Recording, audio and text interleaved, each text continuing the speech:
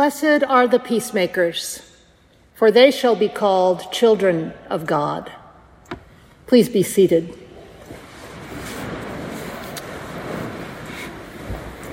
Happy All Saints Sunday, Saints of Ascension. It's good to be with you all in person after my 3 months away. There's something so sweet about returning to our parish on this feast that celebrates the communion of saints across time and space. I carried you with me in my travels and in my prayers, but I'm glad to be here together, glad to see and hear and touch and sense you in all those embodied ways. As many of you know, I spent the month of September in Israel and Palestine, the land so many peoples call holy. It's ancient, multi-layered, richly fascinating, moving and heartbreaking, especially now as terrible conflict has erupted so openly and with such dreadful violence.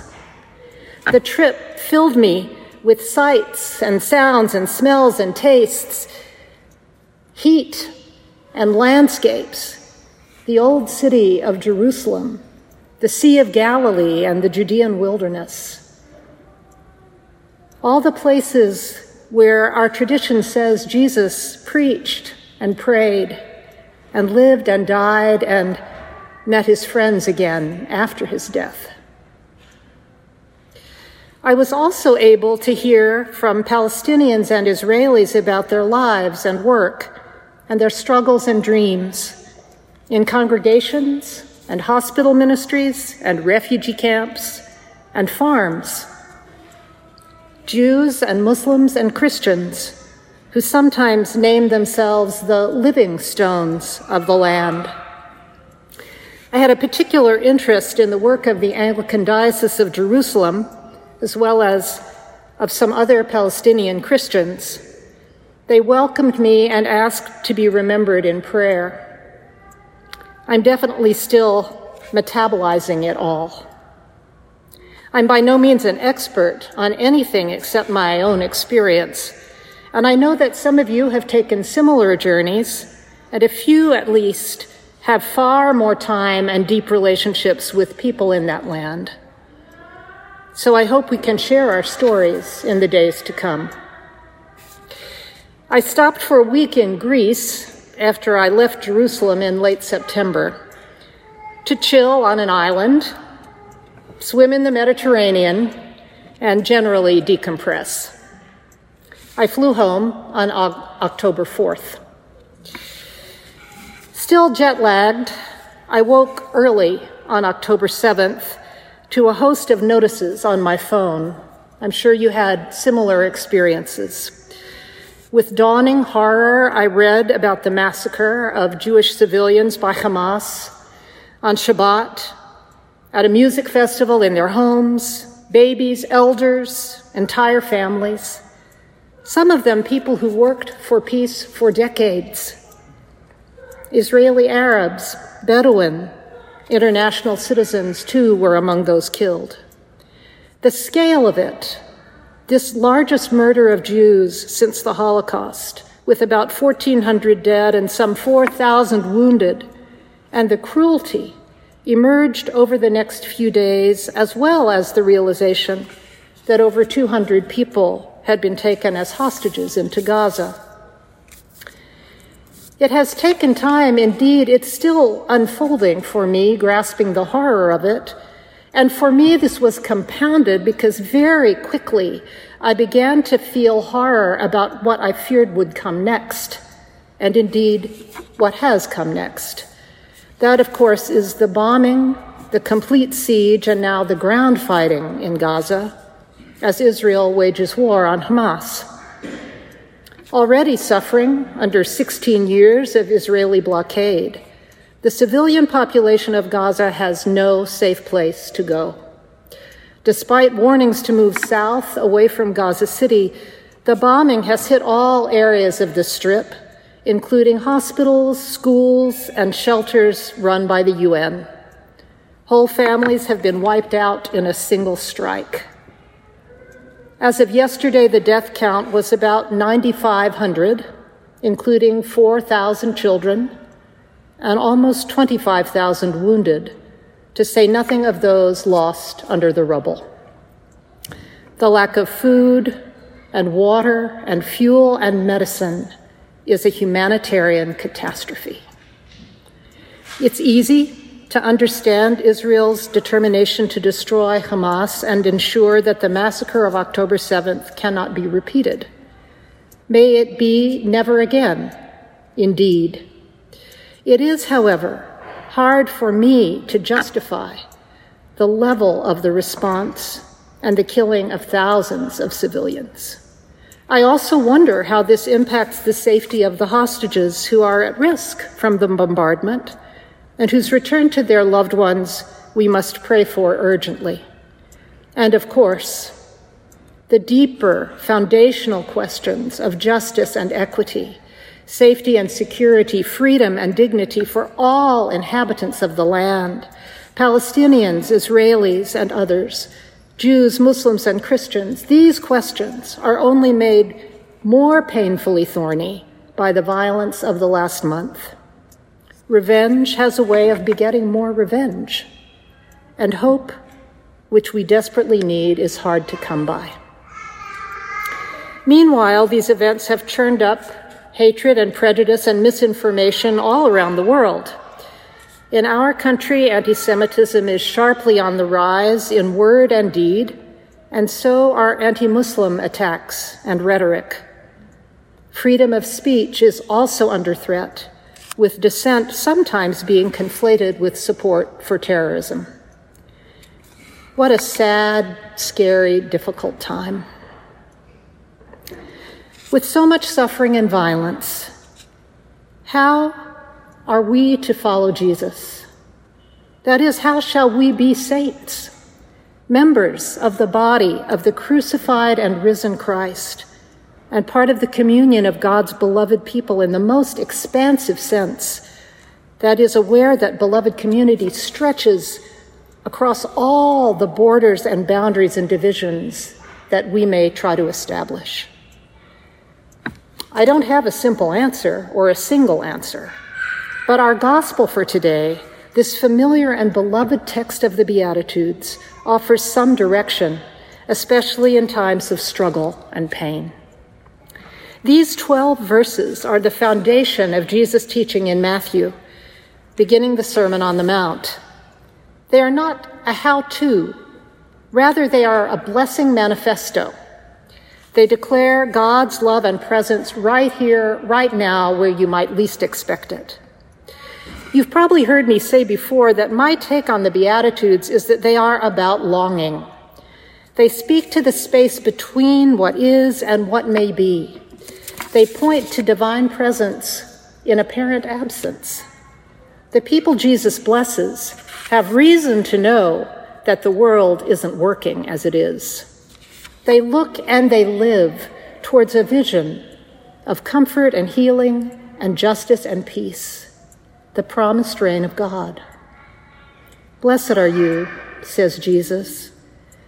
Blessing is God's fundamental relationship with creation. It's about delight and love and belonging. A blessing proclaims God's goodness and presence. There is God, and it multiplies it. Blessed, blessed. When we say to someone, bless you, we are often praying, even if they've just sneezed. May you be well. May you be whole. May you be filled with joy, filled with God. May you know in your entire being that you are loved. The Beatitudes bless such unlikely people. These are not folks who have it all together. They don't have a lot of power or a lot of stuff. What they do have is awareness and alignment with God's own vision. They are open to the coming and the mysterious glimmers of the presence of the kingdom because they know how much they need it. Jesus says, "Blessed are the poor in spirit." Unlike Luke, Matthew does not focus only on economic poverty. He includes this interior dimension. For me, spiritual poverty means vulnerability, the awareness of my limitations and willingness to admit that I may even be wrong. I may not know something important. This is our need to know. This is knowing our need of God and also of one another. Blessed are those who mourn. Interestingly, the Jewish scholar Amy Jill Levine says in a lecture on the Beatitudes that this is her favorite one. Not everyone, she says, is able to mourn. Some are stony-hearted or cynical or ashamed. Some have no space to mourn, or they have shut down. Some have so much loss and trauma that they cannot find enough trust to enter into the space of lament and mourning. Worst of all, some have never dared to love anyone or anything enough to mourn it. This beatitude strikes me as particularly important in this time of so much grievous loss of loved ones, of trust, of hope.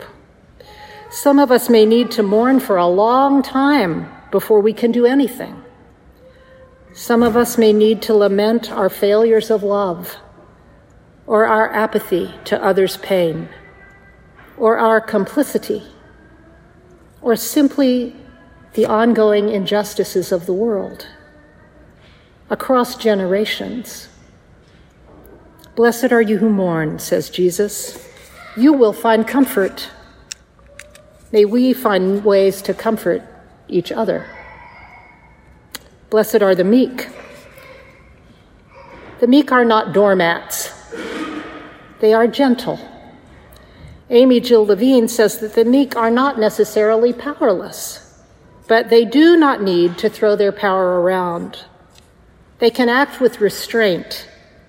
They can listen to and learn from people with whom they disagree. They are grounded in the earth they will inherit, so they do not exploit it, but they tend it, they share it. Blessed are you who hunger and thirst for justice, for right relationships, justice that is restorative, that restores relationship, that is not vengeful. Sometimes this is so hard. Friends, what justice are you hungry for? Surely God's justice is grounded in the preciousness of each human being, and God's desire that the dignity and vulnerability, the gifts and the needs of each and all be honored, and that justice, like a rolling stream, as the prophet says, be shared among all, the life force, the energy of all. I hear the words of Arundhati Roy set to a chant by our colleague Ana Hernandez. It goes, another world is not only possible, she is on her way. On a quiet day, I can hear her breathing. She is on her way. May we catch that visionary longing for another world, for the realm of God, and may the deep listening guide us. Speaking of listening, Jesus continues with, blessed are the merciful. I love this beatitude, and one of my truest experiences of mercy is being listened to with a compassion that overcomes even my self-judgment and helps me to tell a new story. Mercy gives cups of cold water, gives kind words and food prepared with love. It's born of a heart that breaks open before our neighbor's need. It works persistently and practically and fiercely to free prisoners and hostages, to change unjust conditions, and to make sure everyone knows they are welcome. Mercy creates mutual aid. It seeks healing. It even forgives an enemy. Blessed are the pure in heart. I don't think purity in this sense means moral rigidity. Rather, purity of heart has to do with integrity, with a lack of pretense or hypocrisy or deceit. Maybe these folks see God because they are willing to be seen by God as they truly are. And in that mutual seeing, as our epistle for today says, they can be changed more and more into the likeness of God, to see God everywhere. And blessed are the peacemakers, for they will be called God's children. It seems to me that this is the culmination of all the other Beatitudes. As we join with God in the work of reconciling the whole world. This is not peace imposed from above, maintaining an unjust but orderly status quo. It's the shalom, the salam, the messy fullness of life that we share with all our siblings, with the earth and her creatures, as we work through our conflicts, as we find common ground, as we struggle and forbear and listen and love and are generous. It requires confronting injustice and violence in our own hearts and minds, as well as in our relationships and churches and communities and our world. Peacemaking calls us to acknowledge what is broken and to seek healing together, always together, as we struggle and care and stumble and rise, always by the mystery of grace. The final Beatitudes bless us when we're persecuted for doing what is good. I think Jesus is saying, look, this stuff is hard. Don't be surprised when you get pushback. And don't lose heart. Find your courage, hold on to your companions, and keep at it. You are not alone. You belong to a vaster communion than you know. All the saints and the prophets and the ancestors accompany you, and they pray with you and for you. Friends, how do the Beatitudes speak to you this All Saints' Day? Each of us must discern what is our next right thing to do in these troubling and demanding times. You may feel called to speak out to our elected leaders, urging immediate ceasefire and entry of humanitarian aid into Gaza, and attention to the return of the hostages. You may want to contribute money or time. There are a number of suggestions in our bulletin about how to give, and you may have some to share. We also carry on caring for those nearby. It helps when we feel helpless to impact the suffering of those far away. Surely we must stay open with mercy and gentleness to our neighbors on all sides of this conflict. We must listen especially to fears and hurts and hopes. We must learn with humility. We must find solidarity with both our Jewish siblings and our Palestinian siblings. Solidarity with our neighbors and our siblings is different from agreeing with their leaders. But our hearts can hold the pain of all our neighbors. There is no competition about who has been the most wounded. And of course, let us stay connected in communion and conversation with each other. Let us keep praying. Let us keep loving, especially when it's hard. Blessed are you, dear saints of Ascension. Blessed are you when you mourn and when you hope. Blessed is your vulnerability and your need and your kindness.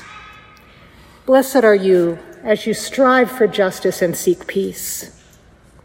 Blessed are you when you fail and struggle, and when you try again, and when you hold on tight to God's grace, when you find that God's grace holds tight to you. Blessed are you, beloved. Blessed are you.